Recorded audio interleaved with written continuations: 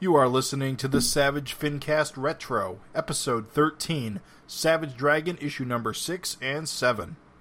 Chicago. A criminal mastermind called Overlord held our city in his terrifying grip. Ordinary cops were losing the battle against Overlord's super freaks and mutants. Then, a miracle happened. When I found him, he had no memory of his past. I helped him find an identity and a life. Now we have a fighting chance. Now we have the Dragon.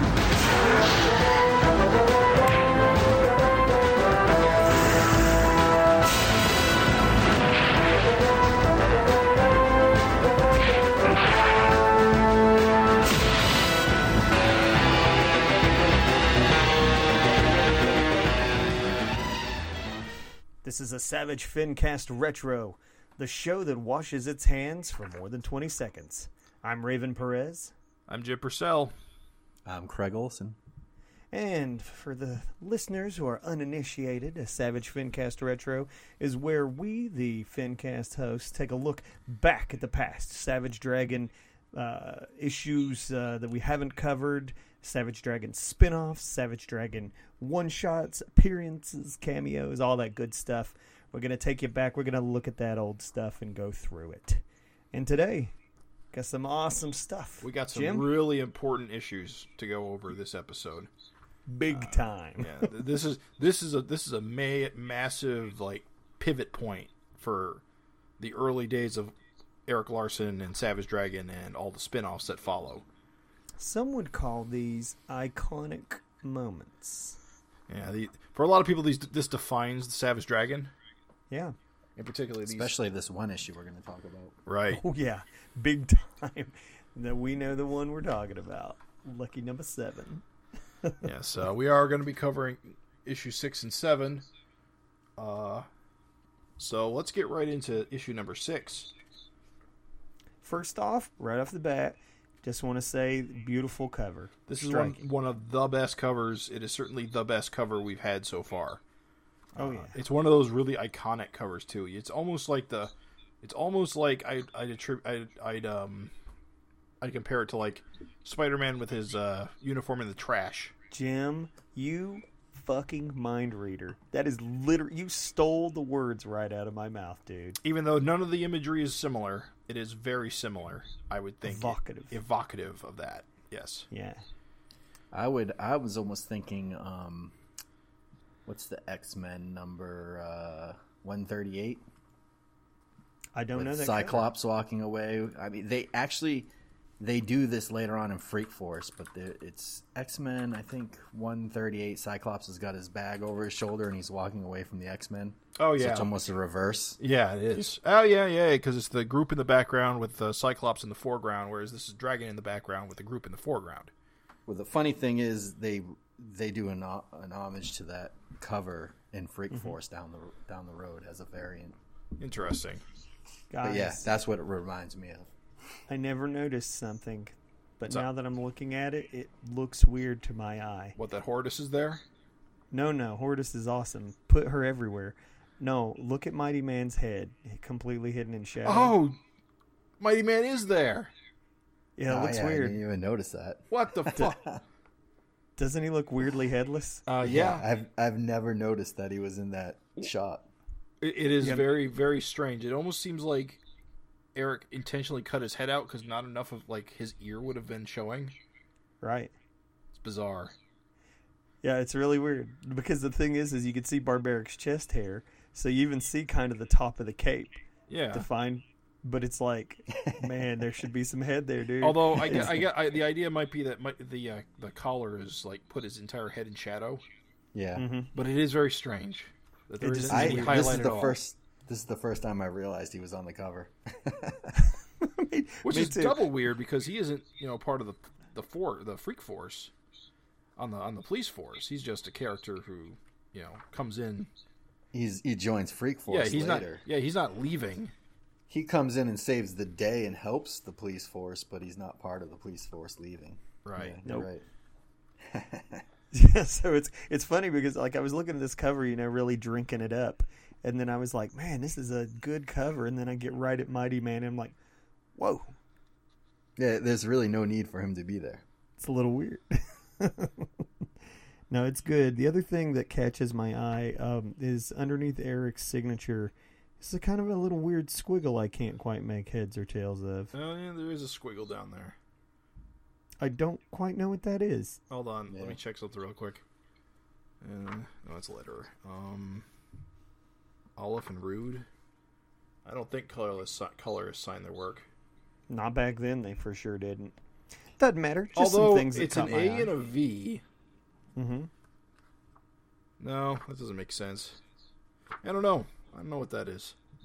I don't know. Doesn't matter. Just a weird little thing that caught my eye.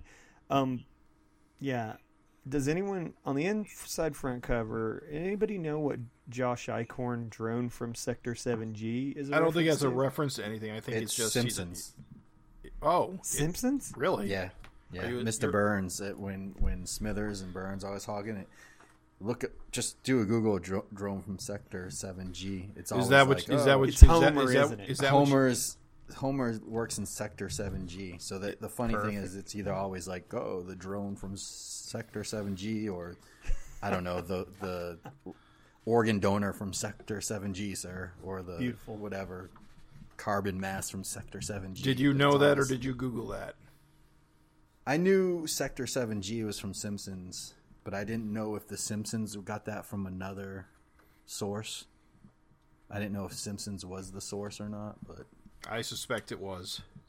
yeah. Perfect. It is, though. I thought it was sure. just calling Josh Eichhorn a drone, and he just threw some letters together. Well, that's perfect. Man, what a newscast. Hey, before we jump in to that, I want to add something, because we forgot to do this between issues 4 and 5, but if you remember, in the trades at this time, Eric was slopping in a lot of extra pages between issues. Yeah, because issue 5 ended on a right-hand page for some reason.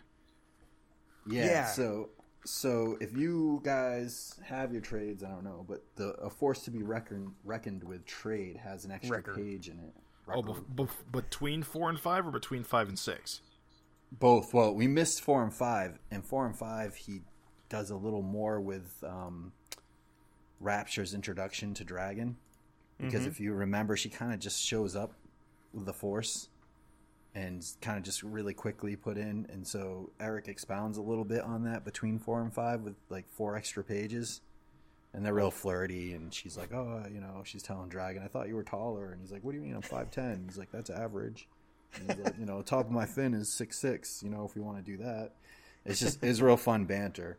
But for, and we kind of skipped that. But for between issues 5 and 6, there's one page, which I think is a pretty cool page. So right before this page of the newscast, the opening of 6, there's a page, and it's got the big skyscraper that I guess, is it Sears Tower? I don't know. That resides Overlord's in. Tower. Yeah, It's the he's R. up in his Richard Richards penthouse. building. Yeah. That's right.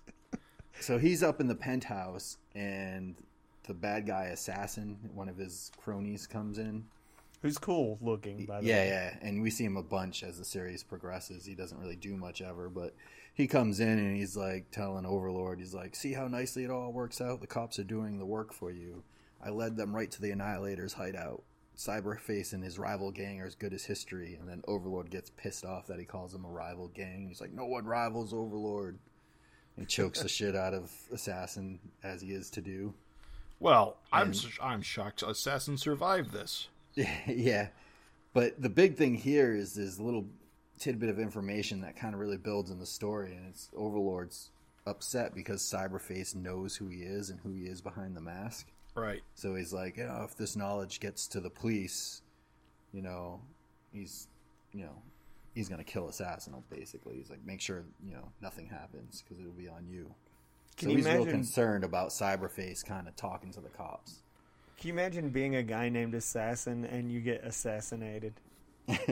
That's death with no honor. That's what I'm sure it's happened before. embarrassing.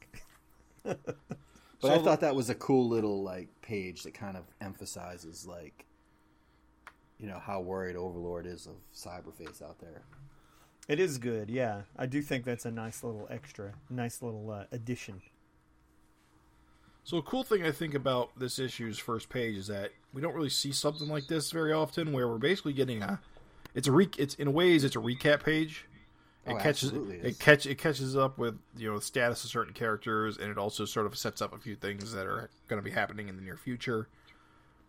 It moves a bunch of stuff forward, and I think pages like this are important just to kind of like build like a setting, I guess. Hilariously, I believe they're downplayed more these days because people were bitching about them. Really? I remember on the forums, people were like, really raising a ruckus. They're like, well, I get it. For month to month, that helps. But when you're reading trades, it's awkward. Not that he takes his advice from the peanut gallery, but I mean, hey, there's definitely less of it these days. So, yeah, for sure. But just this first page, it's you're starting to see, if you're looking back, and we are in these retro things, that how much of Eric's universe is expanded. You got the Shrew one, the Shrew the Shrew panel, which kind of references Savage Dragon 1. Yeah, well, it references the Shrew, and it references the Wicked Worm, or the Leech at least. You've got Vanguard and Supreme. Yeah, that references Vanguard 1 and 2. Yep. Super Patriot references the Mini. Yep. And Covenant of the Sword stuff. Youngblood. Cesspools, Savage Dragon 4. I forget if R. Richards is... I don't know if R. Richards has made a large contribution yet. Yeah. But there's a lot going on in Savage Dragon at this time. Oh, and the Sam Hayes again. Yeah. Which because at this point, people are still wondering if he's Mighty Man and Shazam and stuff like that. Who is Mighty Man? I mean, at this time, you've got Phyllis Dieter calling Mighty Man Sam, for reasons we'll find out later. And then we get a couple of really cool double page splashes. You don't really see this very often. 2 double page splashes in a row. Mm-hmm. I don't know if it really works. Sure, it does. Why wouldn't it? Well, it just all right. It's just in the first double page spread, we see Dragon going from left to right, punching a dude. Yeah. But when you turn the page, we're focused on Hortus getting hit from behind. I don't know. It doesn't seem like a smooth transition between scenes or between moments. What should it have been? I don't know. Because you see her getting hit by shrapnel here in the first page, and then she's getting hit again by Cyberface immediately. I guess I just figured she was getting the shit beat out of her. Yeah, I mean she is. Yeah, I mean they're great pages. I mean, if you look at Shrapnel, there is sequential storytelling. Because Shrapnel's beating the shit out of her, and then Barbaric's right behind Shrapnel. And then you flip the page, and Shrapnel's getting his mitts on... Barbaric's getting his mitts on Shrapnel, but then Cyberface is just laying the hammer down on Hortus. I mean, same thing with Dragon in the foreground, the first double, and then the second double, he's in the shadows in the back. No, wait, he is? Yeah, see the silhouette. So then how did he get... If he was in front of them, how did he get behind them? Because the view is from the other side now. Is it? I guess that's what doesn't read to me. Is that that's what you wanted to do? It should have been a stronger indication of that. Yeah. But you're right though. You don't really see 2 double page splashes, and I don't think Eric would typically do this anymore. Right. I don't think it's as strong storytelling to do that. I think you save them for more impact. But I think he wanted to show a big battle scene, and that's how he decided to do it. Is just have 2 splash pages showing 2 big group shots. Yeah. And like I said, they look good. I just don't think they work great right next to each other like this. It's crazy. Go down the list of Annihilators. All right, I wrote this down real quick. You did. Okay, good. You got Animal 1, who's dead now. Wait, which one's Animal 1? He's the you big be specific. guy with the teeth. Go clockwise. So for the listeners listening, if you're looking along and flipping along in your book, Animal 1, he's got the 3 fingers. He's getting kicked by Dart on the first page. Okay. You got Bloop, who's somewhere in this issue, and I don't think he's on these splashes, but he's the watery guy. Animals, not this animal, another animal's brother. Right. Which is confusing. Supposedly Bulldozer's on this issue, but I don't see him anywhere. He was in the previous issue. He's got a weird kind of Iron Man type helmet. I don't know. Okay.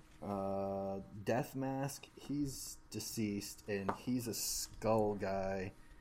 He's not in either of these two splashes, but he shows up in later panels.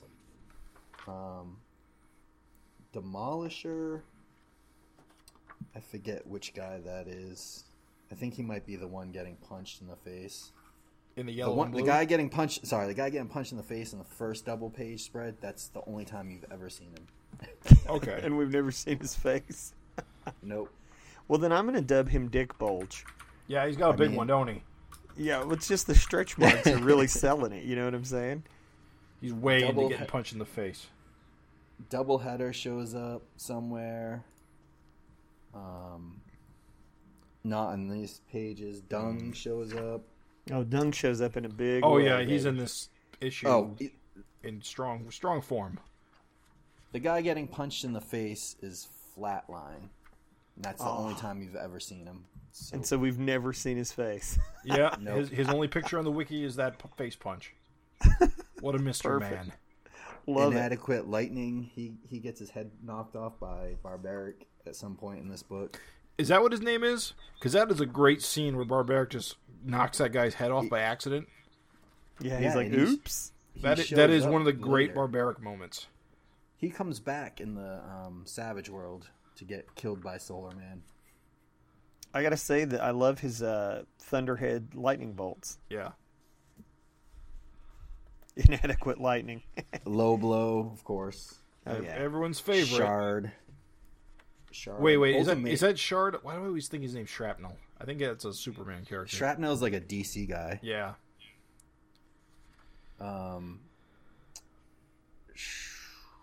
Warhawk. You know, He's kind of I guess goofy-looking Cyberface. guy with the long hair. I guess Cyberface is actually in the first double page splash. He's in the background behind Rapture, He is, yeah, running. which just makes the choreography all the stranger, to be completely honest.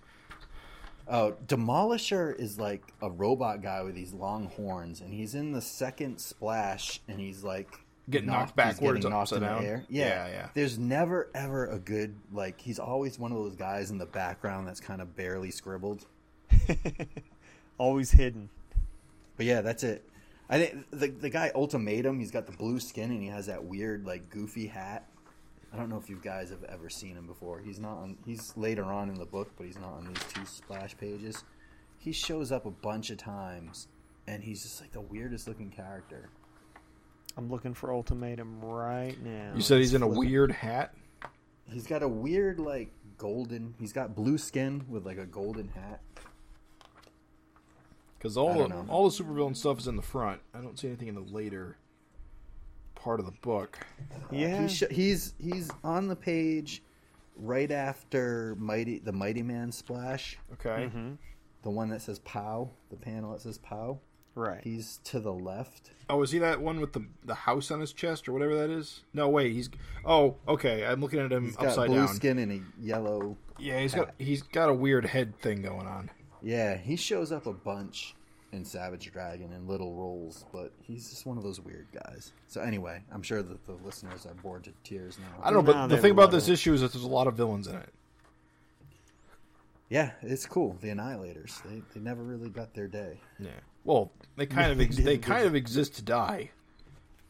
I mean, I guess in the Savage world, they expound on it a little more, but because they were Cyberface's team, so logically in the Savage world, Cyberface didn't get captured and die immediately, so they lasted a bit longer. Go ahead. Because I was going to say technically they would have been there, right? In the Savage world, this fight is just Dragon and Hortus, and nobody else, and it goes really badly, really quickly. Yep. I forgot about Mind Warp, the skull that's got the brain in it. It's got a lot of brain guys. I assume he's making Eric. I assume he's making Dragon hit himself. Yes, It doesn't come across. No, that's some hard choreography. Yeah, the first panel where he's punching his own face, breaking his nose, it looks like he just punched Brainwave, just punched him. It takes the second panel to tell you that he's punched himself. Right, stop hitting yourself. Yeah, so Brainwave has minor mind control powers, but we'll eventually find out Dragon can become immune to mind control, In this particular case, it seems like Mind Warp just lost his concentration to get because it just wasn't good enough. He just wasn't good enough to outwit Dragon. I do like when villains like actually use their powers, because Eric's got so many throwaway villains that you never know what their powers are and just assume they're super strong. Right. That it's nice to see when they do use powers and it's like, oh, that's what that guy does. Which is he? What's this idiot with the hair and the green cross on his chest that Dart kicks Warhawk. in the balls? That's Warhawk. Yeah, which I would never guess by that name. Yeah, he's got the one that gets darted in the throat by Dart. Yeah. His costume is super lame. Yeah, it's like a chick's costume or something. Yeah, it's not good. It's not good. He just looks like a dope. Yeah, talk about like a throwaway dork. Man, he got it. He got what he deserved. I think there's good action in this, though. I really love the fighting, the action, like the shit tons of interesting, villains of cool designs. Even the tiny sequence of Dragon hitting himself, it's just interesting. Right. It's crazy. It's like Rapture goes from being just like some hooker to like fighting super villains. Yeah. Like she's not super strong. Or She's anything. she's very fit. Yeah, it's lightning powers, man. It makes you a contender in this world. It is super hilarious how she just walks around just in like nothing. Well, she's in what like a Playboy bunny outfit. Like that's her costume. It's just funny. Yeah, it's like super high waisted, like one piece. With Dude, like the garter belt or whatever it is for some reason. I feel like it warrants mentioning that, like, for listeners who maybe are potentially new, if you have never heard the guy that Dung is based on, you really got to look him up, because it totally gives you a different read on his text. I never read that stuff the way it actually sounds. And once you hear the DJ that Dung is based on, you will never read Dung's dialogue the same again. Yeah, he's from some San Francisco radio show. M. Dung. Yeah, it's in the letters column of the next issue, so we'll get it. But his real name is Mike Slavko. Yeah, they said he used to stop by the studio, and Eric thought he'd make a great villain. So I was like, "That's fantastic, dude."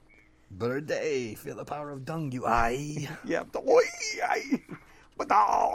like that's it. Yeah, baby. Like, I love that panel though, when Rapture just covered in shit. Right. It looks so gross. It's awesome, dude. It's awesome. So, like I said, Barbaric's one of my favorite Barbaric moments is when he punches this guy's head off. But when he smashes the teleporter, that's another like great moment.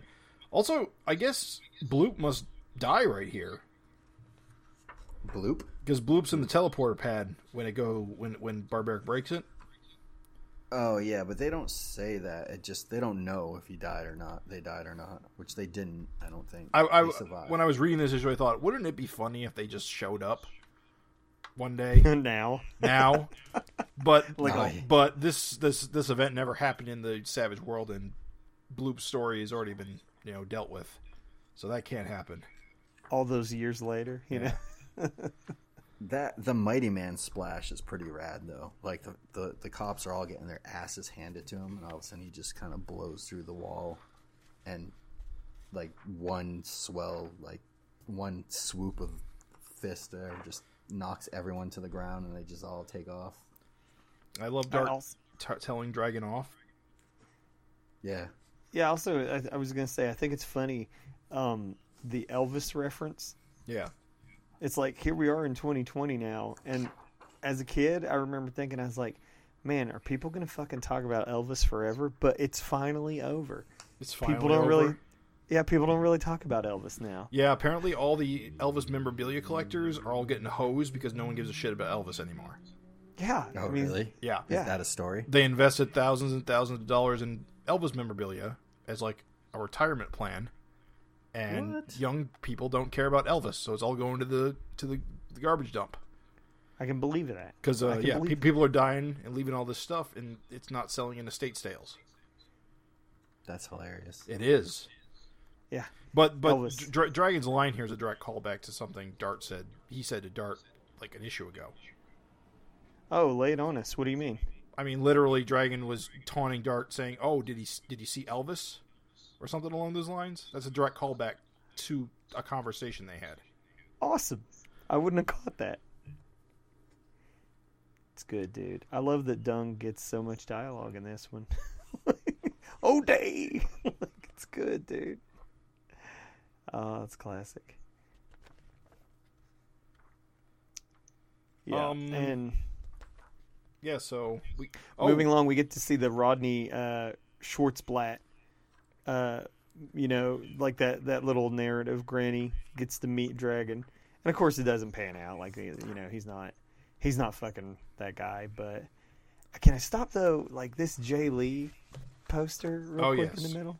Can we talk about that for 2 seconds? Wait, one sec. Before you get to that, I do want to say that Eric early on is dropping hints that Ann Stevens Mighty Man. Lay it on me. Just by him kind of sitting by Hortus's bedside and stuff. Yeah, that's one of the bigger clues, yeah. Oh, shit, I didn't realize that, dudes. The Jay Lee. I did not realize that was a little, like, clue at all.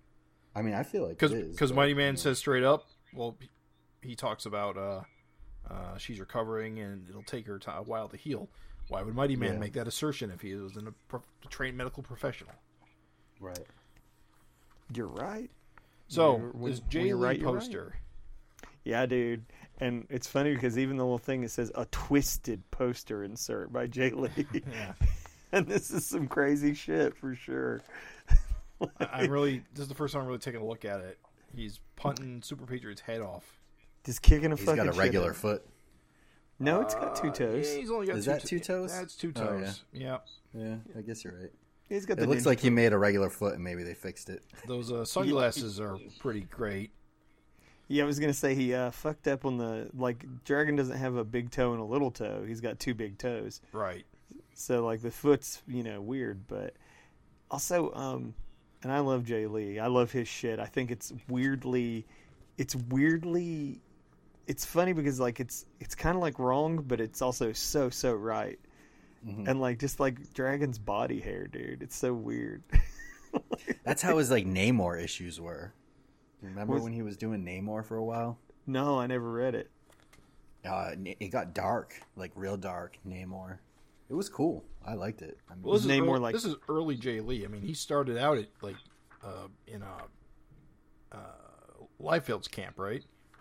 No, Jay Lee was doing Marvel for a while. He was already huge by the time Image started. Oh, yeah? Yeah, I was going to say, I think he's a legend. I feel like he broke out on Namor. I didn't really know anything about him until like 1998 when he was doing, like, that Inhuman series. Jay Lee fell on my radar through Image, but, like, it was, like, Hellshock. Like, so for me, I'm like, I got, like, Jay Lee, I found out about him, like, late as hell. But, like, yeah, man, I just love his shit. I love the way like, it's funny that the contents of this is so fucking weird. Like, just Dragon delighting and kicking Super Patriot's fucking head off. But as far as, like, drawings go, I mean, I love it. That weird, like, small... like wife beater, like the wife beater's just skinny as shit. And his tie, like, look at that tie, dude, it's out of control. He's wearing a tie with a wife beater, guys. Oh, he is. I was more focused on that, like, huge chain he was wearing for his badge. Cops just let him have a pimp chain to put his badge on. Or his, like, weird, like, it's funny because the gun looks pretty normal, but the gun holster looks pretty futuristic. Oh, yeah, it's got a lot of straps. Yeah, I love it. So Jay Lee was doing Namor from 92 to 93, and then he jumped on to X Factor for a few, regular Spider-Man, and at the same time in 93, he was doing Wildcats trilogy and Youngblood Strike File. Okay, so he's all over the place. But I feel like when I was collecting comics at the time, like, he had really busted out with Namor, and it was such, like, a dark. He was using a lot of those heavy inks, the splatters and stuff like that. So he was coming into his own. Yeah, I mean, if you guys look up like Namor issue 38 or 37, you can see like what Namor looked like. It was kind of like the extreme Namor in a way. Did it look kind of like this? Like... So he yeah, big time. No, wait, I was gonna say he followed Byrne, but Byrne didn't do Namor till later. Byrne was writing first and drawing Namor because remember he came out with his own series, and I feel like because was he still doing Superman at that point? He must not have been. I don't know if he was still writing it, but I could be wrong. I just want to give props to Jay Lee is all, because I feel like he's one of those guys that has been good as long as I've been alive, right? And is still good. Like his art mutated and changed, and it didn't get worse. It got like even fucking better. Yeah, like it's so good. I mean, I'll take any Jay Lee era art you want, like modern Jay Lee, old Jay Lee. Like I fucking love it all. Even all those Dark Tower series. Dude, I like those covers. I didn't read the issues, but I couldn't slight the covers. They look fucking good, you know? So the rest of this issue is about basically Barbaric, Rapture, Dart, and Ricochet all getting sick of the restrictions the police department's been putting on them. Right, and then because paperwork, can't do their job properly, can't use violence against violent criminals, all that nonsense. Because that's the thing. This is basically the issue where they decide to quit the police force and strike it out on their own, right? Which we will talk about at a future date. But it is kind of weird going back through these issues that these characters were only on the police force for like 2 issues. Oh yeah, hardly at all. Yeah. And what's hilarious is they're in cop uniforms for 1 panel, and it's a great panel. Yeah. I love that panel. Mm-hmm. Yeah, although there's a cover of them in cop outfits. Issue 4 has Barbaric in a cop outfit. Isn't there a cover of them all in? Oh yeah, Barbaric. Okay, you're right. We talked about that. I think you were complaining that Barbaric was the only one in the cover. But what's so funny is that like I do love them in their outfits. Like I think like Rapture's is slutty, you know, and like just think. And I also wanted to say I think it's hilarious that like this even all these years ago, Eric's like got the argument going, which he's kept this argument has been consistent. If you like watch his Twitter or whatever, anytime it comes up, when people are like, "Why do superheroes dress that way?" and he's like, "Well, they dress like athletes, so they have freedom of motion." Yeah, and like here's Dart saying that very same shit. She's like, I need to move. She's he always makes that argument of like armored Batman versus like, you know, cloth suit Batman or whatever. Yeah, he's like, if you were armored, you couldn't move. Yeah, I think it's awesome. I think it's funny that like here it is like in the comic all those years ago. Can we talk about this issue 6 of these 2 pages? I guess after. Miss Schwartzblatt comes, and there are 2 6-panel pages, which is the first I feel like we've seen in this series. Like Eric so far in the series has been really flashy, bigger panels. Oh yeah. This like harkens back to like just traditional, which you know teenage me would have probably hated, but now I look back and I prefer these in a way.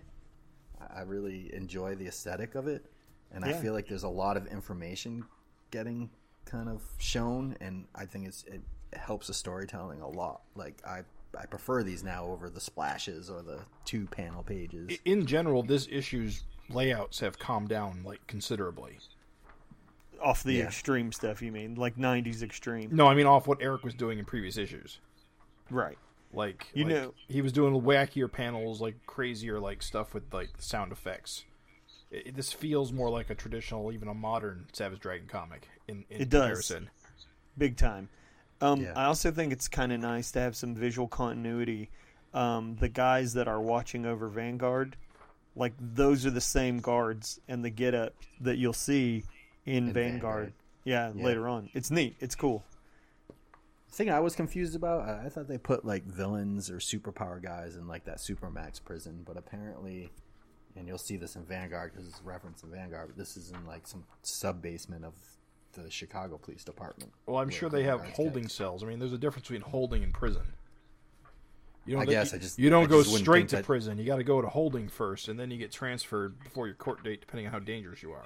And to support what Jim's saying, the news guy even says that the Vanguard has a public defender that is trying to make his case that he didn't know what he was doing, like, during his fight. Yeah. Yeah. So he hasn't probably been sent to wouldn't- county yet. I just wouldn't assume that they would have the hardware to hold like a superpowered guy. I mean, Chicago, Craig. Chicago has a super freak problem, and that's why Dragon's I get here. So if they're actually having some success at catching these guys, they got to have some place to put them to interrogate them and hold them. Now, whether or not they can actually hold them is another question entirely. I mean, Vanguard doesn't want to escape. He's a good guy. This is that same cell where they can, like, just electrocute the shit out of you if you try to get away. Right. Yep. That's cool. It's cool. I like Dragon telling Cyberface he's in deep doo-doo.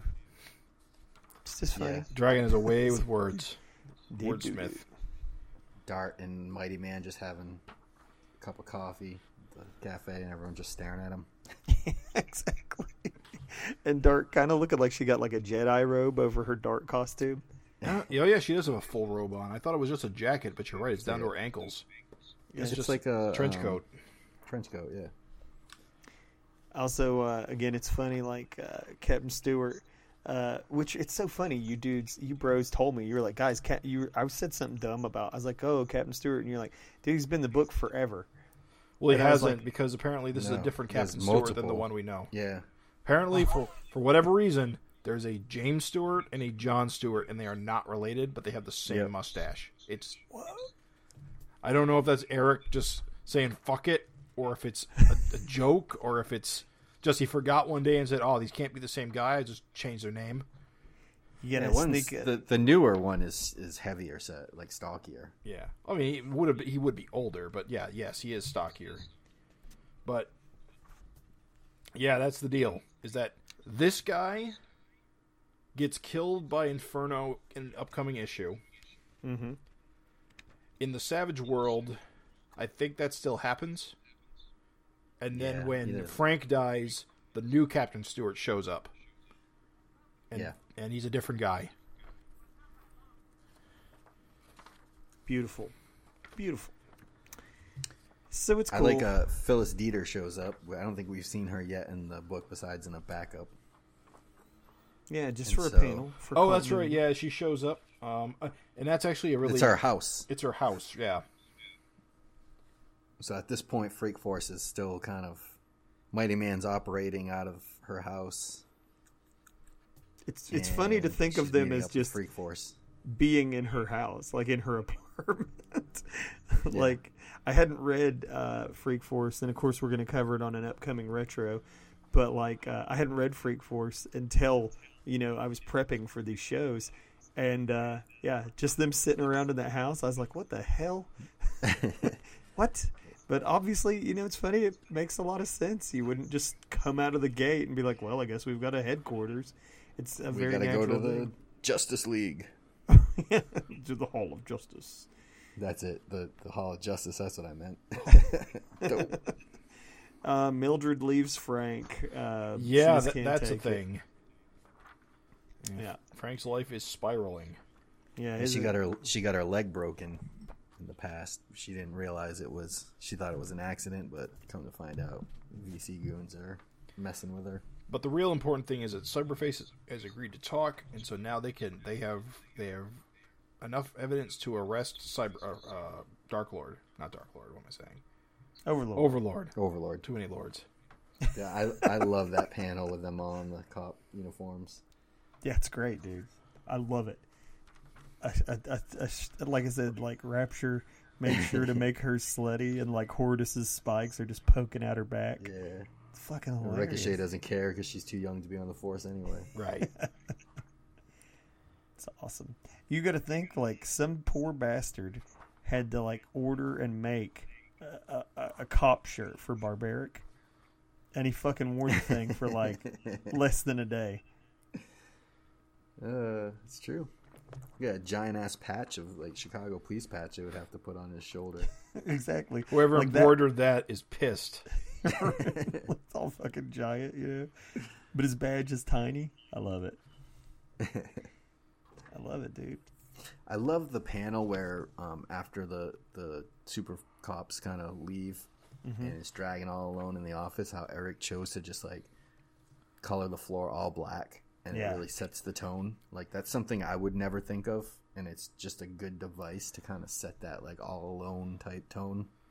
It really, the atmosphere, like, starts on the panel below where, like, Dragon's all isolated and everyone else in the office is in silhouette, and then, like, it's just him in the door. It's symbolism. Yeah. It's good, dude. I love it. And then, of course, he's still got good old Alex. Yeah, then Alex shows up and brings his world back. Yeah. Spent a lot of time training, but don't worry about it, dude. You're good. Missed you, big guy. Good to have you back. And then Frank's like, time to take down Overlord. That's such a weird panel, because it's nothing you've seen Eric ever do again. Like that weird, like, Overlord in the background clenching a fist. It's like a weird... It's a manga kind of thing to do. Yeah. It looks super cool. It is very cool. I love it. And if he wants to do more of it, more power to him. But you're right. He really doesn't do that kind of thing. I wonder why. Like, usually in Savage Dragon, when you see a scene, it's exactly what's happening in the moment. But it's cool. Yeah. It's atmospheric as fuck. So that's that. That's that for this issue. And, man, these were the days, all these letters. Dude, can we talk about one of these letters? Lay it on me. All right. The first column, the very bottom. Will any other artist do Dragon by Dennis Brophy? It says, yes, I'm writing a Savage Dragon miniseries that Adam Hughes will be drawing, and Jason Pearson is writing and drawing a Savage Dragon miniseries. Nobody is scheduled to draw in any fill-in issues of the regular Savage Dragon series yet, but I wouldn't rule out the possibility. Wow. Man, times have changed. Yeah. Wow. Matt, what a different mindset 1993 had, huh? It would be blasphemy. Do you know what the fuck? It would make headlines. Be like, Savage Dragon has first fill-in artist in 28 years. I mean, it happened on issue 13. Not really. Yeah, not really, though. He did his own thing. It wasn't a fill-in. It was like a cross-company thing, and then he went back and redrew it. But I think at that time he wasn't thinking that he was going to draw every issue. It's just so fucking crazy, though. It's crazy to think that he wouldn't be thinking that. Like, you know what I mean? Like, I would love to, like know what that kind of, like, mindset, like, what was he thinking? Like, yeah, one day I'll just get someone else to do this book, you know, and I'm like, just sit back and get some royalties or something. Like, it's just so different. I'm glad you pointed that out, because I didn't really have time to pour over all these letters. But my God, dude, that's like dramatically different. Yeah, know what I mean? That one stuck out to me. But I mean, we're talking about issue 6, and a lot of things that change in the years, and it's like, who knew what his mindset was, So real quick about the ads. There's a Freak Force ad back here, which of course we're going to be reading in a very near future episode. But I want to talk about this big double-page Gen 13 spread. Yeah, dude. So the thing about this, it's advertising from the creators of Wildcats and Stormwatch. Mm-hmm. What really jumps out at me, though, is the credited creators, Jeff Scott and Alex Gardner. It took me like a few minutes to realize, J. Scott. That's what? J. Scott Campbell. Yeah, J. Scott Campbell. Right. Yeah. So this is like a point before he decided to brand himself, or? Well, if you guys remember, he had art in a letters column of Savage Dragon before he was even like doing anything really pro. Well, the joke I was going to make is finally the guy who got his art ran in Nintendo Power has got a gig. Yeah. Well, I forget. It was one of these earlier issues of Dragon that his art was published in the letters pages. Yeah, it was quick turnaround. I think he was in the mini. Yeah, he was in the mini, and then here we are. Where it's only issue like 6, and J. Scott's got a series at Image. It's fucking crazy. I thought that Gen 13 came out for a few issues as Gen X, and then was either You are issue thinking of notice a by Marvel Marvel. book. No, I think that's what he's saying, no. though, is it was initially Gen X, and then Marvel said, no, you can't call it that. Yeah, so Oh. I thought it came out actually, like the first issue or two is Gen X, but I guess they caught it beforehand. But I do remember... It might have solicited as Gen X. I do, yeah, well, that's what I'm saying, but it's here in the ads as Gen 13 already, so I guess it never came out as Gen X, but it definitely was at one point solicited as Gen X. Here's the thing. Yeah. Pop quiz. Oh, by the way, you are correct. Yeah, your comic history's right. Yeah, it was Gen X, and then Marvel put the kibosh on it, and they became Gen 13. Yeah. I know Jim can do it, so I'm going to ask you, Craig. From left to right, can you name the members of Gen 13? I can. No, I can only name Grunge. I can name them all. Go for it, And Jim. it's not know because you I can. care about this book at all. It's just for whatever reason I know all these characters. Gen 13's fun, but keep going. It's Fairchild, Free No, Fall. from left to right. Oh, and that you is mean not the ones you mean from the... Don't just list them. on the ad. Oh. That is that... The first one is... I lost my train of thought. Rainmaker. Right. I'll be honest, I don't know who Scowly is. I think it's... Is it John Holt? It's John Lynch. Lynch, okay. Okay, I don't know who this guy is at all. I thought it was Bobby, but this guy looks like That's he's got a Grunge. robot eye. No, Grunge is in the third. Is with Free Fall in the fourth. Oh, panel. I see. And Okay. then Fairchild's the last one. Right. So I don't know who this dude with the sword in his hand, I guess, is. Yeah, I would have thought that was Bobby, It's Mr. got names Lynch's on the son. side. Aegis. Oh, no, well, that's Aegis helpful. Interest. Except it's purple and it's hard to read on black. Let's see, Lynch It doesn't have his oh, name. I don't see his name What, there. Threshold? Maybe. Oh, you know what? I don't think Rainmaker. Threshold. It's not Rainmaker. I think Threshold might be there. I don't know. Like I said, I don't know Gen 13. Oh, fuck. I- right.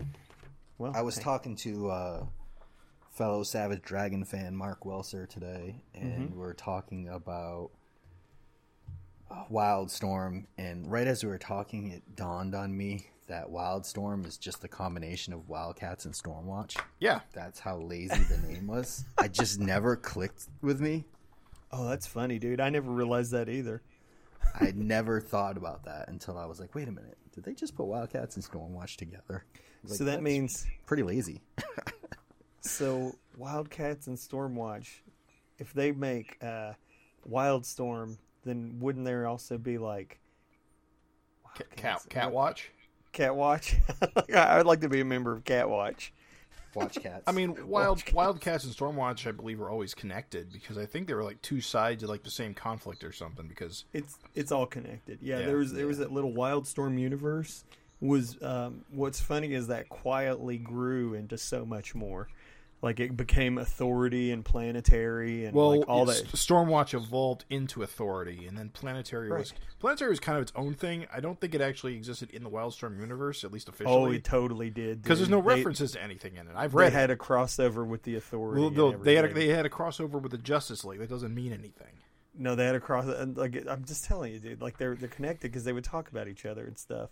Like in Planetary, they talked about like Apollo and shit. Like Did they? Because I guess I glossed over that part because I read it like last year and I don't remember that. not like extensively, but I mean they were in the same world. Yeah, totally, they were in. I mean, in Planetary, they dealt with Superman type characters and dead Superman I'm just type saying, like characters. Mr. Majestic and all those dudes, all that Wildstorm shit was a universe. Like you know how Dragon had. Oh, like, I know. His little... I know it's a universe. I mean, I read some of it. All right. Well, I what just are we don't. talking about? Well, I just don't think Planetary is part of the universe. I think it was Authority, Wildcats, Gen 13, and They would talk about shift ships. Okay, there's your proof right there. You know the guy that was basically Shazam? He drove a shift ship, which is the same thing that the Authority used as a headquarters, was a shift ship. oh, all right, Wildstorm cast. Yeah, Savage Wildstorm cast. all right. And the back cover is Vanguard 3, which we talked about in a previous episode. But hold on, I just want to say that it is Joe Mad, and like if you were just seeing that for the first time as a kid, your fucking lid was flipped, because goddamn, that's great. My lid's flipped because it says Vanguard and the Savage Dragon are copyright Eric Larson. I thought Gary Carlson owned Vanguard. They co-own it, I think. They're co-creators. I see. Enough said. Can I ask you guys a question about Savage Dragon number 7? Okay. Oh, moving along. As you were. No, mine's on different stock than 6. Paper stock. Does it have a big barcode in the corner? Yes. That's a newsstand edition. Then I need to get the glossy one. You do. Because this is yellowed as shit in places. Yeah, newsstand editions were all non-glossy for whatever reason. They're hard to find, too. Direct market ones are glossy. That's strange. Although I will be curious if there are additional ads in the back, because you were talking about letter pages. The direct edition I have is literally all letter pages all the way to the back cover. Same on this newsstand edition. Really, I'm shocked that they did that. Yeah, I was going to say it's very weird because I don't think that happens anywhere else. Yeah, letter pages on the back page is fascinating in its weirdness. Yes, dude. Yeah, it is incredibly weird and yet very awesome because they got so many letters. There's 1, 2, 3, 4, 5, 6, 7, 8 pages of letters. And they print all the way to the back cover. It's fucking incredible. So I'm glad you taught me something, dude. I didn't even know this was what this was. And like there's a section where it's not quite a full bleed page. Like it's like dragging, scrack-a-boom and he's getting knocked into a column. So I've got white along the edges of that splash page. Really? And bro, it is so yellowed. Like all the people who want to say newsprint doesn't matter, like it looks just as good, you can just shut right the fuck up because it looks like trash years later. I'm sorry, dude. I mean, some fighting words. Dude, fuck them. Come, bring it on. My glossy pages look as fresh as they were the day they were printed. Dude, well, that's the thing is I'm looking at my issue 6 here. It doesn't smell like mildew. Dude, it doesn't stink. It's not miscolored. The whites are super bright. It looks like it was printed yesterday. I look at this fucking issue 7 of mine. It is yellowed as fuck, dude. It's so yellow. There's like yellow everywhere. Stop putting it in direct sunlight, dude. I didn't. This shit came out of a plastic sleeve. It's weird. I don't know. You don't have a giant humidor you store your comics in? Well, must be nice. Climate controlled. Craig goes, Jarvis. Yes, master. Open the door. Open the door to my comic cavern. Yes, Craig. Just for my Savage It Dragon. would be like 102 degrees and 0 moisture. This is a beautiful cover. I love it. Love this cover. It almost... Okay, this is going to be weird to say. This almost seems like it's older. It almost feels like after the last cover, this one almost feels like a throwback cover, if that's, for a series that's 7 issues old. I don't know. Why do you say that? Just the coloring seems like an older previous cover. You know it looks old to me. Like, because my newsprint cover. Right.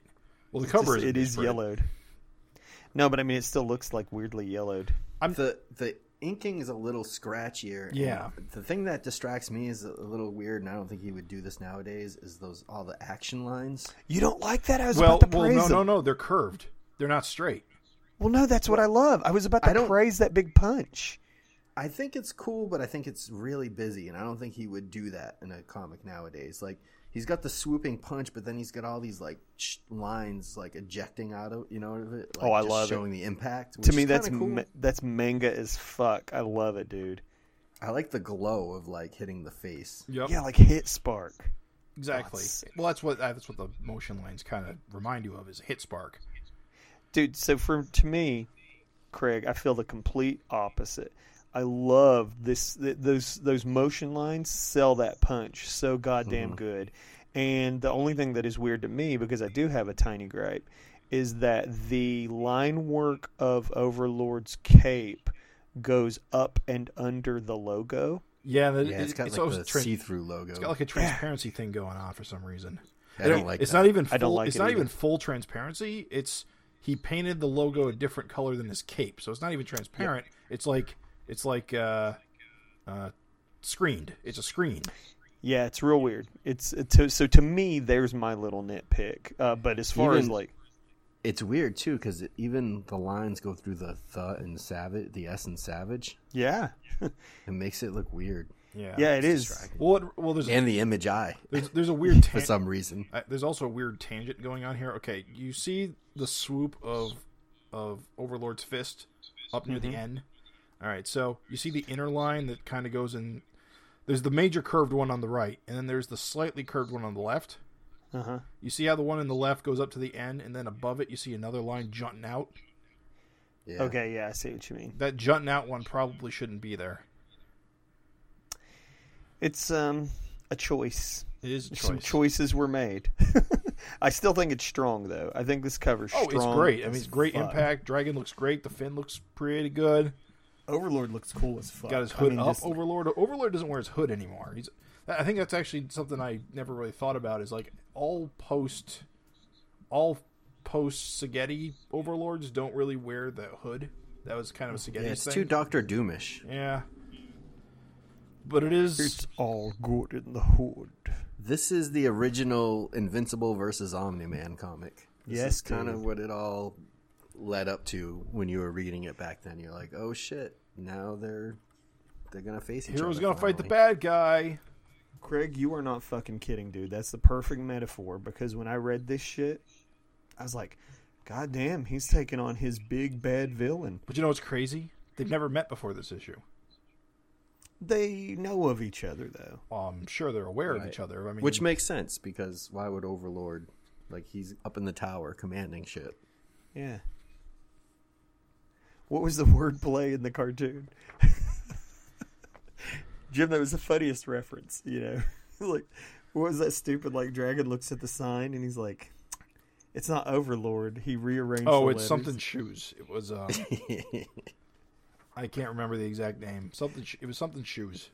The Dragon just looks and sees that and like, for the lover. But even this splash page, dude, Dragon's hand cannon. I love that giant goddamn tube gun. Like, I love it, dude. Frank gets a giant, like, Uzi thing, and he gets this, like, high-tech giant tube gun. Yeah, it is fucking awesome. This, like, the silhouette, like, everything, like, their eyes are blacked out, and, like, it's nothing but black, like, darkness with just, like, a square to represent the floor of the elevator. Yep. Yeah, you can picture them just waiting for the elevator door to open. Like, they're just cruising up it. It's kind of interesting how you don't hear anything about, like, any resistance for them coming in. Nah, they just fucking rode the elevator. That's it. Can anyone just ride the elevator? If you ride to the top, do you just die to Overlord so no one does it? Yeah. Well, yeah. Hey, you got to think. Yeah, like, if you're going to face Overlord, are you going to take his elevator up there? I know, right? And what's funny is Dragon makes a comment about how he should have just blown up the building. And I'm like, well, fuck yeah. I mean, I guess you could 9/11 it, but it doesn't seem very safe to the surround. Can you imagine, like, a cop just blowing up an entire building to get a guy? You might get slapped with some, what's the word? What Dark got in trouble for? Fucking Vanguard's in jail right now for property damage. Excessive force, exactly. Property damage and excessive force? Goddamn Dragon, I'll have your badge on my desk. Dragon standing there covered in dust. Exactly. Crimea River, Stewart, it worked. Not that it would matter, because Overlord could totally survive that. His armor's pretty strong. Okay. You imagine how mad he'd be, though.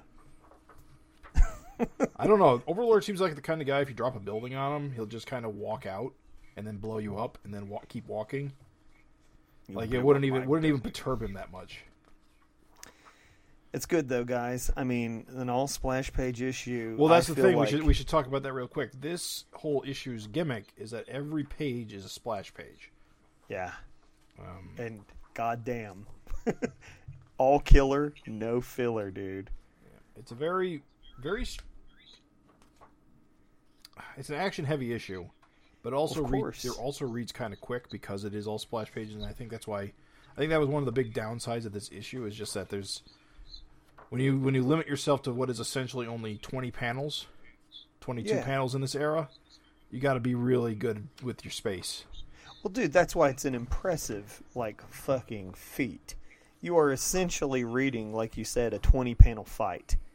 And so it really technically shouldn't be like what you'd call good. But like, goddamn, dude, he knocked it out of the park. Like, this shit still hits just as fucking hard as it did the day I read it. Like, this is still fucking like, and the whole time I'm reading it, I'm like, oh yeah! I bet you 7 and 8 are the most memorable Savage Dragon comics in general to most fans. To most fans, I bet, yeah. This is only 20 pages long. I guess they weren't 22 even in this era. For some reason, I thought Eric reduced himself from 22 to 20 at some point, but even now it's 20. Yeah. Can you imagine, like, Frank and Dragon, they ride up the elevator and they tell Overlord that they've got a warrant for his arrest? You're under arrest, sir. Come do you quietly. think, like, I mean, I guess they had to do it, like, by the book, but, like, did they think for a minute that was going to work? Well, I mean, that's the question. I mean, it eventually comes out that this was all somewhat staged. But they still got to do it. They still got to do it. They got to follow procedure. No one's there. I wouldn't do it. I'd just be like, it's ass-kicking time. Dude, when Frank got blasted, like, I want to know what was your... Okay, first of all, question. First skeleton. Am I talking? Yeah, no joke. Am I talking to two cats that read this shit back in the day? God, no. Fuck no. I read this okay. I read this in a... Go ahead, Craig. No, go ahead. I read this in the second trade paperback, Force to be Reckoned With, I believe, which I bought within a couple of months of me starting to read Dragon. I'm pretty sure I bought both first volumes within a couple of months of getting 90. So I definitely read this like early on when I started reading. What about you, Craig? I read this, but I cannot remember. It's so long ago, I can't remember what my reaction is because I've reread it so many times in so many formats since that you forget what your reaction is. But I'm sure I was blown away. Also, Dude, first skeleton, first Jesus. I remember when I flipped that page and Frank got Terminator, like fucking Sarah Connor holding the fence, like you're a fucking skeleton on fire. Yeah. I was like, God damn! Like, dude, it blew my fucking mind, dude. It blew my balls off. This whole fucking scene. I was like, because you just don't expect, you're used to in comics, like, shit doesn't happen. You know what I mean? Yeah. And so, like, the whole time I'm thinking, oh, they're going to have a real good tussle, and they're going to live. Like, I mean, I knew Dragon was a bloody book, but, like, goddamn, Frank got atomized. Yeah. His bones. It's just skeleton. It's fucking shards. His bones dust, dude. So be it. Jesus! Like, fucking, wow. Even his fucking gun is dust. Yeah, I mean, that was my question. Where'd Dragon's gun go? Shot in the dust, dude. Yeah. God damn. And again, like, just like the cover, those lines, like those action lines, woo! Well, here it works a lot better because it's coming off of a big hand blast, so you get they read more as like light rays than action rays, but they serve the same purpose. I want to see. I got to pull out my archives and see what this looks like in black and white. Pretty good. I have seen it that way. There's a lot of bone shards. I bet it's it gorgeous. must look amazing. Yeah, all the ink splatter. He's got those weird panels that he did for a while, with like the weird, like smudgy, like borders. It's 90s. It's super 90s. That like extreme like scroll. It's like marker scribble. You can sort of see it at the top of the big. What is it? Hold on, I have to hold up this issue because this sound effect is so long. This is saying Frawoosh. Is a Frawoosh. So at the top of the Frawoosh page, you can sort of see those kind of squiggles at the top on the. Well, if you look at both pages, what you got going on here is it's like as if the blast was so goddamn powerful. Oh, yeah. That this panel is tilted. Yeah, I don't notice that when you hold it really up close to your face. You don't notice that. You got to really hold it back. Yeah. To really get that effect. But you're right. The whole panel is shooken. Yeah, it's fucking awesome. That's crazy. Yeah. See, we're learning things we've never seen before. There's always secrets to be found. I can't swear it, but I feel like those long lines, probably, in comics, everything's got 7 names. Word balloon, thought bubble, thought cloud, word balloon, speech bubble. But I feel like I've heard pretty consistently those lines that we're talking about on the cover, and specifically the ones coming off the hand blast called like zip lines. And yeah, go ahead. And basically it's just like meant to like fucking emphasize like action. I've known them as speed lines. Speed lines works too. Zip was more zip-a-tone. Mm-hmm. I've never heard them called zip lines. Well, speed lines, zip lines, like basically it's like to indicate like, woof, like just like something's like fucking really. But again, moving. These almost read more like God rays because I think they're coming from the light source. But they serve both purposes. I think, yeah, that's what I was going to say. I just think they just really work, dude. They work so good. And then you got a really awesome, like the old football charge dragon. You're going to pay, like just with the hands in the air. So good, dude. Not thrilled about his jacket in this. The sleeveless trench coat look he's got going on in this issue. Yeah, he's still hanging on to that look for a while. Yeah. I incorrectly said that was a Ninja Turtles thing, but it absolutely is here in this super iconic issue. Yeah. You got another one of those like weird panels on the other page where... But it's very 3D. Don't you think it creates like a 3D look? Like Dragon... Yeah, like, all the speed lines. Yeah, like Dragon coming up out of the panel. And it's very, very manga type action. Yes, dude. And even I was going to say, like, you don't have a lot of this in Dragon as much as you had in Spawn. But, like, you can see, like, that "It matters to me" in red. And for that, you're going to pay this man. Like, it's in red. With a bubble, like, circle, like, got, like, the red highlights around it, too. Yeah. Yeah. Very nice. You used to see this a lot back in the day. You don't see it much anymore. Now, the sound effects that are transparent. Oh, that is unique. You definitely do not see that. It's good, though. It's a nice space saver. Because it's like you get a big old fucking sound effect, but it's not covering up the art. Because if that was solid, that wouldn't look good. It would ruin that 3D effect you were talking about. Yeah. Yeah. And, speaking of manga, those exclamation points at the end almost look like kanji. I get it. You get it? It's one of the... Yeah. Like, the thing is... And what's funny is, like, their sound effects will have, like, exclamation points and shit. Yeah. Again, that's another thing you don't see so much these days. Like, you really don't see, like, kaboom with a big exclamation point. But, I mean, even on the next page, you got scrack-a-boom, and it's got 2 exclamation points right there. Yeah, you don't usually see that exclamation until you know it's serious. I love that. He just busts a column in that skyscraper. Just dude. Shatters it. And I love the shot of Cyberface in his cell. I will say that is, honest to goodness, an iconic image. There's a few in this issue. But that image of Cyberface with the poisoned food, that's an iconic image, dude. The dirty toilet water? Yeah. They're screwed now. I mean... Right, because now they don't have the evidence they went to arrest him for in the first place. Right. So, like, Dragon's getting double ass kicked. Yeah. So Frank's dead, Dragon's getting his ass kicked, Cyberface is dead. And that's the thing. It's all gone wrong. You only got 20 pages, but dude, like storytelling, you know what I mean? Like you're getting story development in this 20-page fight scene. Oh, it's so good. I will say this. Yeah. This is a very strange line for Overlord to say, in my opinion. Because he doesn't talk very much, but he talks a bit in this issue. I'm the meanest son of a bitch in this town. I don't know, I always kind of picture him as more regal than that. Yeah, he's an ex-mobster. Yeah. As we come to find out. Well, what's great is there's that little hint there. He's like, no freak can take that away from me. Like, there's your little hint. Like, he's not a freak under that armor. Right. Gotcha, yeah. Yeah, I would think he would say, I'm the meanest son of a bitch. Like, regal, I think you're getting fooled by the Doom, like, parallels. Right. Like, that's true.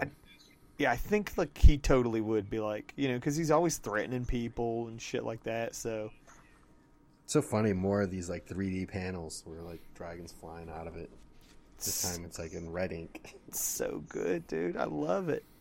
Like, getting hit through another wall. Now this is a good 2-panel sequence where Dragon's getting popped through the panel, and then it switches to him getting hit against the back wall. I get what you're saying. You're talking about the flow of motion. Indeed. Yep. There's the two camps. There's the people that think that doesn't matter, and then there's the people that really seriously Then there are the people who are wrong. You're right. Who thinks that what doesn't matter? Flow of motion. Because basically, essentially, as long as you, like, the people who think it doesn't matter, it's like, well, as long as you understand the sequence, like, it doesn't really matter if the flow of motion is left to right or whatever. But, like, what we're seeing here on this 2-page spread, where, like, Overlord is on the left, punching Dragon to the right, and then on the right page, Dragon is traveling again from the left to the right. It's like the flow of motion for the people that love it and, like, need it. Like, this 2-page spread is, like, perfect flow of motion. It's awesome. I think it works a lot better. Yeah, I don't, like, after years of seeing it done wrong, I don't need it to be that way. Like, you can get to where you don't need it. But I will say, when it's right, it helps. Can we talk about the next page? Yeah, when we're going page by page, but only because there aren't that many to go through, and every single one of these pages is like one of the more iconic Dragon moments. Yeah. Right. How not iconic, but this is definitely an Erik Larsen pose, that hand. Yeah. Well, it's it's a Dragon is down pose, because he's gotten his ass kicked for a while, but now he's getting back to his feet. But that hand position is something that's unique to, I feel like, Erik's style. It's a bit of a football stance. It's a bit of a gorilla stance, yeah. The limp wrist. Yeah, the limp wrist. Well, it's not limp. Yep. He's using his knuckles to steady himself. No, but I know what Raven's saying. He's just saying that position of the wrist, that comes up a lot on panels in Savage Dragon. If you know what I mean. There's see how Dragon is crouched? Like, there's kind of almost like a football charge that Dragon and, like, other Larsen characters do. Not a fan of the way the blood was colored. It looks too, like it's popped out. On this newsprint, it's not so bad. No. Although what is funny on this newsprint is on the opposite page where you have the Doom and he's punching him into the column. The darkness of the, like, web effects, which is just goddamn awesome. It's more dark around Overlord than it is on the rest of the column. Now, I'm going to say this. The Doom font seems very, like, evocative of a Thor font. But the Thor font that I'm thinking of, I think, comes from way later than when this issue is published. No, Simonson Thor is before. Is this the Simonson Thor era Thor logo? As a matter of fact... Oh, yeah, I'm looking at it. You're right. It is. We'll see in the letters page, Erik talks about how he was going for an experiment that Simonson did with Thor with the one panel per page. Right. So it makes sense that he would make a reference. I guess. It still seems a weird type of... Really? I don't know. I guess the cool thing is it kind of makes you feel like what... I don't know. It's almost like represents the Overlord armor. Yeah. Like punching the armor, the sound effect almost looks like Overlord's armor. Well, it's like, imagine like it's metallic. Like you're running your fist into this metallic dude. And you're right, Craig. Like, it's the visual. I say this all the time. And, like, it's funny that, like, there's enough people that just don't give a shit anymore that people really like, oh, whatever, old man, whatever. But I'm like, dude, you know, comics are words and pictures. And it's a visual medium. So, like, the way you're saying this sound effect is, like, evocative of, like, Overlord's armor. Yes, dude. Yeah. I'm sure that's not a mistake. I'm sure that was intentional. Right. Absolutely. Even the colors. You wouldn't just decide to switch the font like that as a mistake. Like, that's done on purpose. Right. This is beautiful. The other thing, I mean, we're kind of just dogging on the Dragon trench coat, but in a scene like this where they're up on the top of the building and the wind's blowing, it kind of looks cool. Like, you just picture, like, they're duking it out, the wind's just kind of rushing through the broken windows or wherever they are. The cityscapes below, and they're, you know... The cloaks are just flapping away in the wind. A cape, one of the things a cape does for a comic character is it just sells motion. In a static image, like, it sells motion. So, like, you know, his tattered trench coat like trailing behind him. Hell yeah, dude. Well, it's not trailing behind him. He's cutting through it. Like, his trench coat's blowing one way, but he's going through it another way. On the Doom panel. That's what I'm talking about. See how the cape is curved, like, behind him? So, like Craig said, the wind is, like, blasting it off the side of the building, but Dragon's shoving right through it. It still shows you where he's been. I'm just saying, like, he's coming from, like, you know, where he was to punch him in the... It just sells motion. Right. It's good. Speaking of the funny thing is Savage Dragon, I've always thought it was funny about him is that, like, he can look like a goddamn evil character. Well, he is an evil character. He's a goddamn villain. Yeah.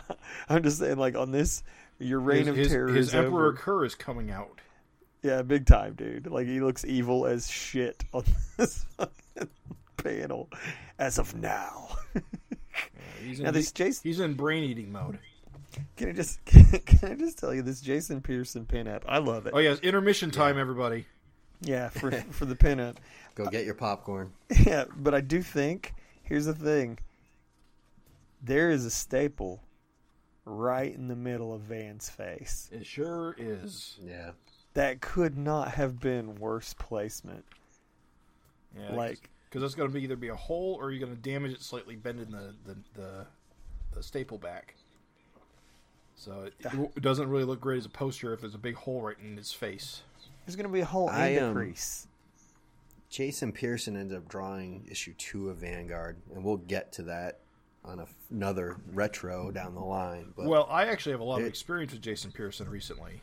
Lay it on us. He draws an extended run on Legion of Superheroes coming out a little bit before this time, and he's definitely a highlight art-wise of that era. Yeah, he's real good with that pen. Even on this thing, the like again like just the action, like just the angle on that ship and like the way the lasers are like coming down, like man, yeah, it's good. This is good. Well, I would say in Vanguard he might be my favorite issue, and there's a lot of heavy hitters in there, and guys who, on name alone, I would have thought would have done a better issue. But his Vanguard issue, I mean, it's good. It's good. Like, he did a great job on it. It's funny you're saying that, Craig, because I totally agree. I put him right up there with Joe Mad. Yeah, those two in particular are probably the highlight of that. I would have thought Rick Leonardi and Joe Mad would have been the best ones, and I'm almost going to say I think I've got to revisit them all again, but I think Pearson, for my money, was the one that really did the best. I believe it, because like I said, he's done like a bunch of Legion of Superhero stuff before he did this pinup, and he's got chops. So I would not be of those people. I loved his Body Bags series, which is great. I was going to say, he's Body Bags, right? Yeah. Yes. Okay. I knew his name, and I knew I recognized his, as dumb as this sounds, I knew I recognized his cartoon women. Oh, yeah. They're very distinctive. Smoking women. They're very unique, but like I couldn't quite place him. But Body Bags, got it. That's awesome. Yeah, I can't wait to read that Vanguard stuff. We'll give him a lot more praise for sure. When did were the other Image books? I think Spawn was doing posters like Savage Dragon. It's such a weird thing because like I don't remember. There was no like Marvel books weren't doing posters and stuff. And Dragon had the longest run of posters. Yeah, we're in a period of posters, and and it lasts a long time. But it's not like there was ever a precedent like in other comics to do this, right? Besides maybe Spawn. I think Spawn was doing it. And these are just 2 regular pages of the comic, so it's a 32-page comic of which you're using 4 pages to do this poster. Which is funny because you sacrifice 8 pages of letters. You could ditch some letters, you know what I mean? And then like have your normal page count be the same. Go ahead. Oh, all I was going to say, no, you know what? Your thought's probably more related. I was about to take something somewhere else, but with posters. But keep going. Well, I was just going to say, I just remember being excited to see what the next poster was going to be like. Like, it was fun. It was like, oh shit, so-and-so, Jay Lee's going to do Dragon, or, Deadly Duo by Eric Larson. Who's the Deadly Duo? Like, I want to see this, Agreed. I actually, with this whole COVID-19 thing, I was just thinking the other day. I was like, you know what? Like, we were talking so much about like the medium not being fully utilized, and one thing a print comic could do that like a digital comic could never do, include a damn poster. You know what I mean? Like, put a coloring sheet in there. As dumb as that fucking sounds to say out loud, it's a little way to work your format that digital can never compete with. And you need stuff like that, honestly. I would love to see posters come back. Would I be hanging posters all over my wall? I mean, I do have posters on my wall. I don't know, but if it looked good enough, sure, fuck it. I'll put it up. But it'd just be cool that it would fucking exist. Like, I don't know. Just saying. Posters, dude. Bring them back. Nintendo Power had posters in every issue, but because that book was had a glued spine, you could never get them out properly. Didn't make sense, did it? So didn't make sense. We're returning to the main story, of course. We get Overlord blasting Dragon's hand off. Dude, and again, our second Jesus.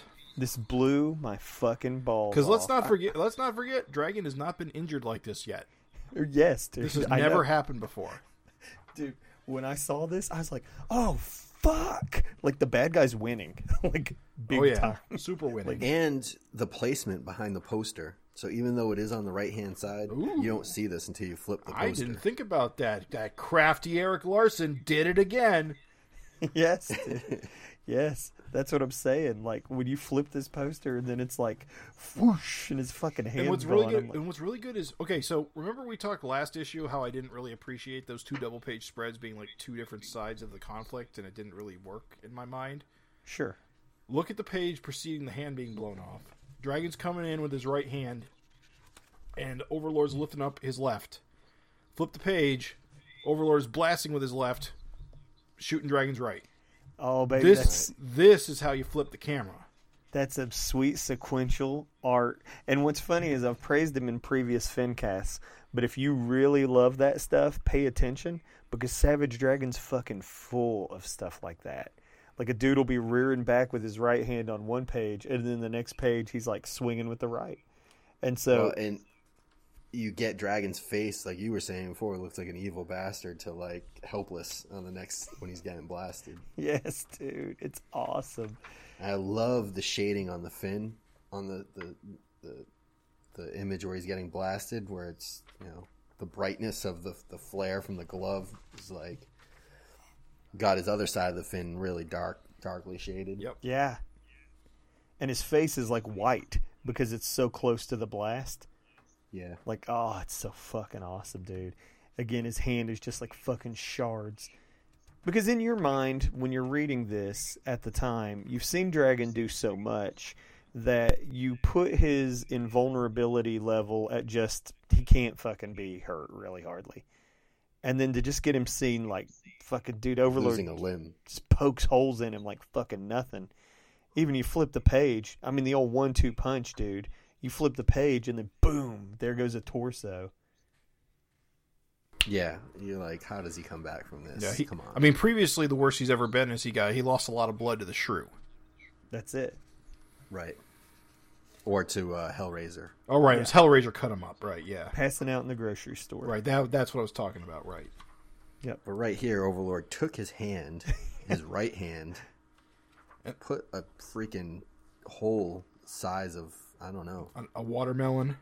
Easy. Yeah, through his chest or stomach, I don't know. and then knocks him through the window.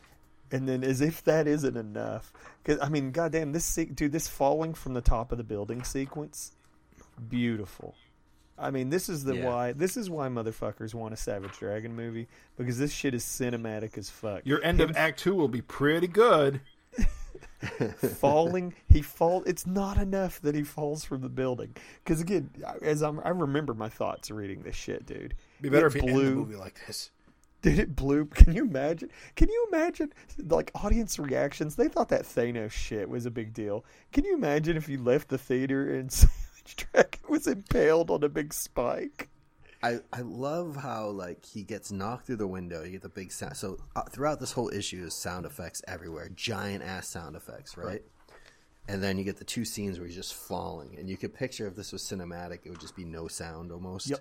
No sounds, just slow motion. Yeah, which is just amazing. Dude, it's fucking incredible. Like I said, to this day, this shit blows my balls off. It's fucking insane. And then, like you said, Craig, all of a sudden the sound's back on. Boom, he's like right on this fucking spike. And then you see his stump hand. And then Overlord gets that cheeky, almost Ghostbusters-like moment.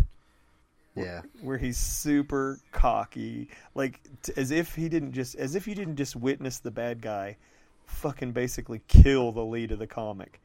And he's like, in your next life, when somebody suggests you leave or face their wrath, leave. It's so good, dude. Can we talk about the coloring? I thought the coloring is great. You know, it's like it's almost dusk. I love how like the city looks golden. You know, the hues. Yeah. Just the lighting of the streets below and the streetscape. It's good. It's good. There's a number of coloring moments on this that still absolutely hold up to this day. You talked about the light of his fin, you know, and his face was white. But then, like, to choose to make the skeletal, like, shards, you know, to color hold on those and have them be that dark crimson red. Mwah, beautiful. Well, there's 57 color separators on this issue alone. Are there? That's like at least 8. Yeah, there are. You're right. Olympics is a company, so it could be any number of people. Yeah. It actually or lists all the optics. Or Teeny Wolf. It's a good name. Just fantastic. Fantastic issue. I mean, honest to goodness, 10 out of 10. Still reads as good today as it did the day I read it. That last panel, the blood just dripping down the hand. Mm-hmm. You're like, oh shit. But did you notice it's the wrong hand? Oh, you're right. I'm just fucking with you. No, it's not. It's not. It's his left hand. I'm just kidding. No, you're right. It's not. That would suck. It's the left hand. It's correct. But Craig, you know, on the letters column, you called our attention to something on the last one. I know what you're gonna call. I know. Do you already know? Go ahead. Is it Go something you guys talk about all the time? Oh, okay. Maybe not. Go ahead. Wait, maybe not. It's either. Well, you talk about both these things all the time. Oh, go ahead. Shoot. Does it have anything to do about the video game? Nah, mine was issue 0. He just tells Adam Szynski. Adam says, "I'd like to know if you could There'll never be a 0. Yeah, if you could sell me or tell me where I could get Savage Dragon number 0." And then he goes, "There's no Savage Dragon 0 or any Ashcans, and there won't ever be." They're both Ashcans and issue 0. Yep. And then here, the one. Go ahead. I was going to say here he also this is the letter I was referring to when we were doing 6, where he talks about Dung, the DJ, coming in. He's a pal of Al Gordon, Wildstar. Makes sense. And he would come in, and that's where Eric was like, "This guy's great. He'd make a great villain." All right, I'll shut up. You were saying. No, I was just saying the one that says, "Will there ever be a Dragon video game?" And he says, "Eventually." This is the kind of thing you don't want to rush. The longer the game is worked on, the better the game is. 25 years is a long time. That game's going to be excellent. Oh, there's another one too. Oh, shoot. If I can't find it, we're going to have to miss it. But Dragon will date soon. He's been busy. There's so many good ones in here, dude. I mean, there's a... Crap. I don't know. I guess I'm not going to find it. Take your time. I'll have to... Well, I don't want to drag it on. Well, no, here's what you do. You look while I ask Jim and generic. So, Jim, on a scale of 1 to 10, dude, like reading it within your modern context, like revisiting this, like how would you say this holds up, like to this day? It is one of the most iconic Savage Dragon issues. Yes. I would say it's not my favorite. Okay. But it is top 10 material. Top 10? I'll take it. Top 5? No, maybe not top 5. Okay, top 10's good, though. Close, though. Probably knocking on the door. Top 10, okay. So what? In what way do you think? Like what could have been executed better? Because to me, it's a 10 out of 10. It's not flawless. a question of execution in this case. It's just that I think there are better issues. Oh, okay, sure. Better 10 out of 10ers. I get it. It's one of your Hattori Hanzo sword things. I guess I would only rank it about a 9 out of 10. 9's good, dude. I'll take it. I mean, you were complimenting the coloring. Mm-hmm. The coloring is fine. Okay. But I don't think it's exceptional. Okay, sure. I think it's still trying to find its color. I don't think this issue is as well colored as the issue before it. And it might have to do with like the number of people who were involved in it. It's possible this issue was in production longer. Mm-hmm. But I mean, like I said, it's good for its era. 9, dude. Top 10 and rating a 9, I'll take it. Absolutely. For me, it's a 10 out of 10. For me, is like if somebody looked at me and they're like, "What's Savage Dragon all about?" and they were only gonna read one issue, this is definitely one of them. I'd put this in their hands. I'd be like, "Well, here you go, bro. Just you want to know what Savage Dragon's like? And you're only gonna read one issue, and you're not gonna give it a fucking chance past that. Read this issue and tell me what you think." I guarantee. I personally don't think this issue-long fight issue is as good as the Dark Dragon versus Kerr issue, for example. Mostly because that issue doesn't do the splash page thing, so it feels like a longer, hardier read. Sure. I'll wrap this tub around your head. I don't think if I'm going to give someone one issue to read, I don't think this is it, just because it's more of an experiment issue. Right. Mm-hmm. But if I'm going to give someone 5 issues to read, this is going to be in it. Right. Now, I'll take it. I put it definitely in my top 10. I think you've also got to factor in not knowing what you know now. Now that you know everything, so like the impact of Dragon losing his arm the blast isn't as good. But if you're reading it for the first time and knowing what we knew up to that point, this is a game changer and a mind blower. And it still stands. Like I said, you ask most people that collected or collect, about issues they remember, or if you pulled someone that was a Savage Dragon fan and said, without looking it up or thinking about it, tell me your top 5 most memorable issues. 90% of the time, I'm sure someone will reference this issue. Absolutely. Or something to do with the landing on the spike. And I also want to say that, again, I think just the chops involved, as a creator, to be able to pull off an all splash page issue. Goddamn, it's hard, dude. I mean, it's hard. And so you would think, oh man, this is fun and easy. I don't have to do layouts. I don't have to do any problem solving, really. It's just one big picture after another. Dude, it is hard. It is hard to make an all splash page issue. To make it good, I mean. Anybody can draw 20 big pictures, but damn, dude, there's storytelling in this, Fucking Frank dies, and then fucking Cyberface is fucking poisoned, so there goes their informant. And then not only that, but there's that little illusion of Sagetti being no freak can take that from me. So you kind of get a little peel behind the mask, and then seeing how strong Overlord is. Yeah. To this point, he's just blowing away little goons. You don't know he can overpower Savage Dragon easily. Right, easily, yeah. And that's the thing is, again, Dragon has been shown to just be the solution to every problem that's put in front of him. Right. And fucking Overlord just fucking wipes the floor with him, and it's awesome. It's awesome shit. It challenges what you knew, because at the time, you had never seen Dragon really take any kind of beating. But goddamn, he gets... That's not true. He's definitely taken a beating before. this, though? But he's never lost. I mean, even against Hellraiser, he won. Right? Yeah. And then he blacked out. But you're right. He fucking just loses this fight, in every way. Fucking Frank's dead. Fucking Cyberface is dead.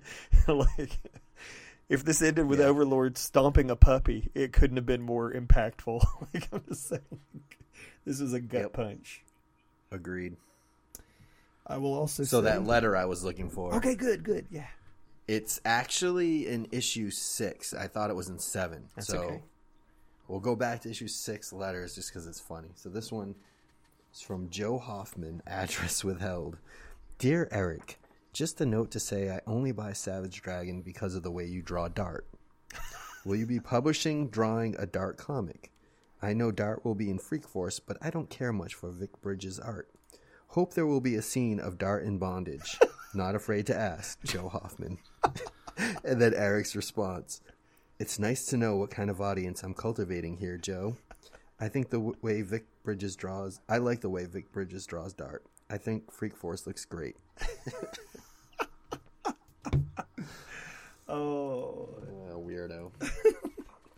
You know, can I tell you, as an artist, people do not give a fuck to ask you to draw. Know. They'll ask you to draw. Real quick anecdote on that, and this blew my mind. One of my buddies, he started teaching, and he told me that one of his students got in touch with him and he's like wanting him to do a pinup. All right, no big deal. Yeah, it gets funny. He's like, so would you draw a futa for me? And oh no. and this guy asked me, he's like, I had to Google it, and I told him no.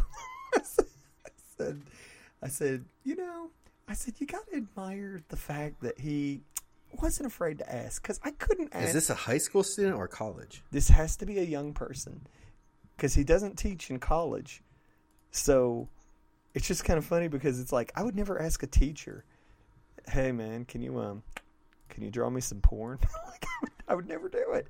It's just so funny. But people don't give a fuck. They'll ask artists anything, dude. They don't care. I guess they figure if you're putting it out there, you're just not too, worried about it. It's funny. It's funny as shit. I also found a letter while we were talking that said, Eric said, I like the posters too. I'll keep doing them. Bring them back. Bring them back, I say. So, fellas, overall, you feeling finished with these 2 legendary issues? I think we covered about everything we can. We found Mighty Man, and we saw the panel breaking borders. We saw the freaks quit the police force. I learned that zip lines are speed lines, and you guys learned that speed lines are zip lines. True. I suppose we did learn that. I feel like we went on a real journey together today. We did. Fellas. Yeah. These are important issues to cover. They're going to inform a lot of what's going to be coming up in the next several years, if not decades, to be honest.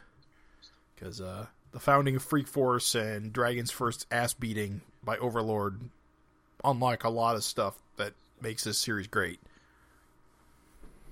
Yeah.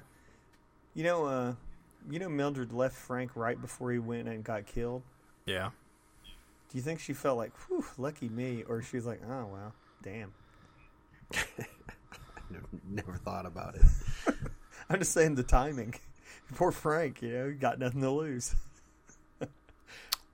Right. Doesn't he, though? So I think that wraps this episode up. Of course, you can always drop us an email at savagefincast@gmail.com or comment on this video at our website, savagefincast.com.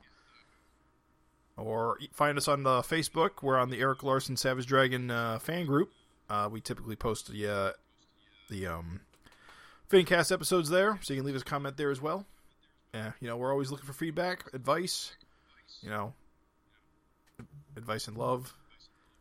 Whatever. Tell us your thoughts. Like, if you remember where you were and what you thought when you first read. Who was the first artist you asked for Fuda? Well, I would like to know that, but also more Savage Dragon centric. If you can tell us how you felt when you read issue 7, I would love to know some more people's impressions. I would love to know where their headset was when they read that. Mindset, not headset. All right, fellas. Thanks for chatting the Savage Dragon. Thanks for listening, folks. Thank you. Have a good one.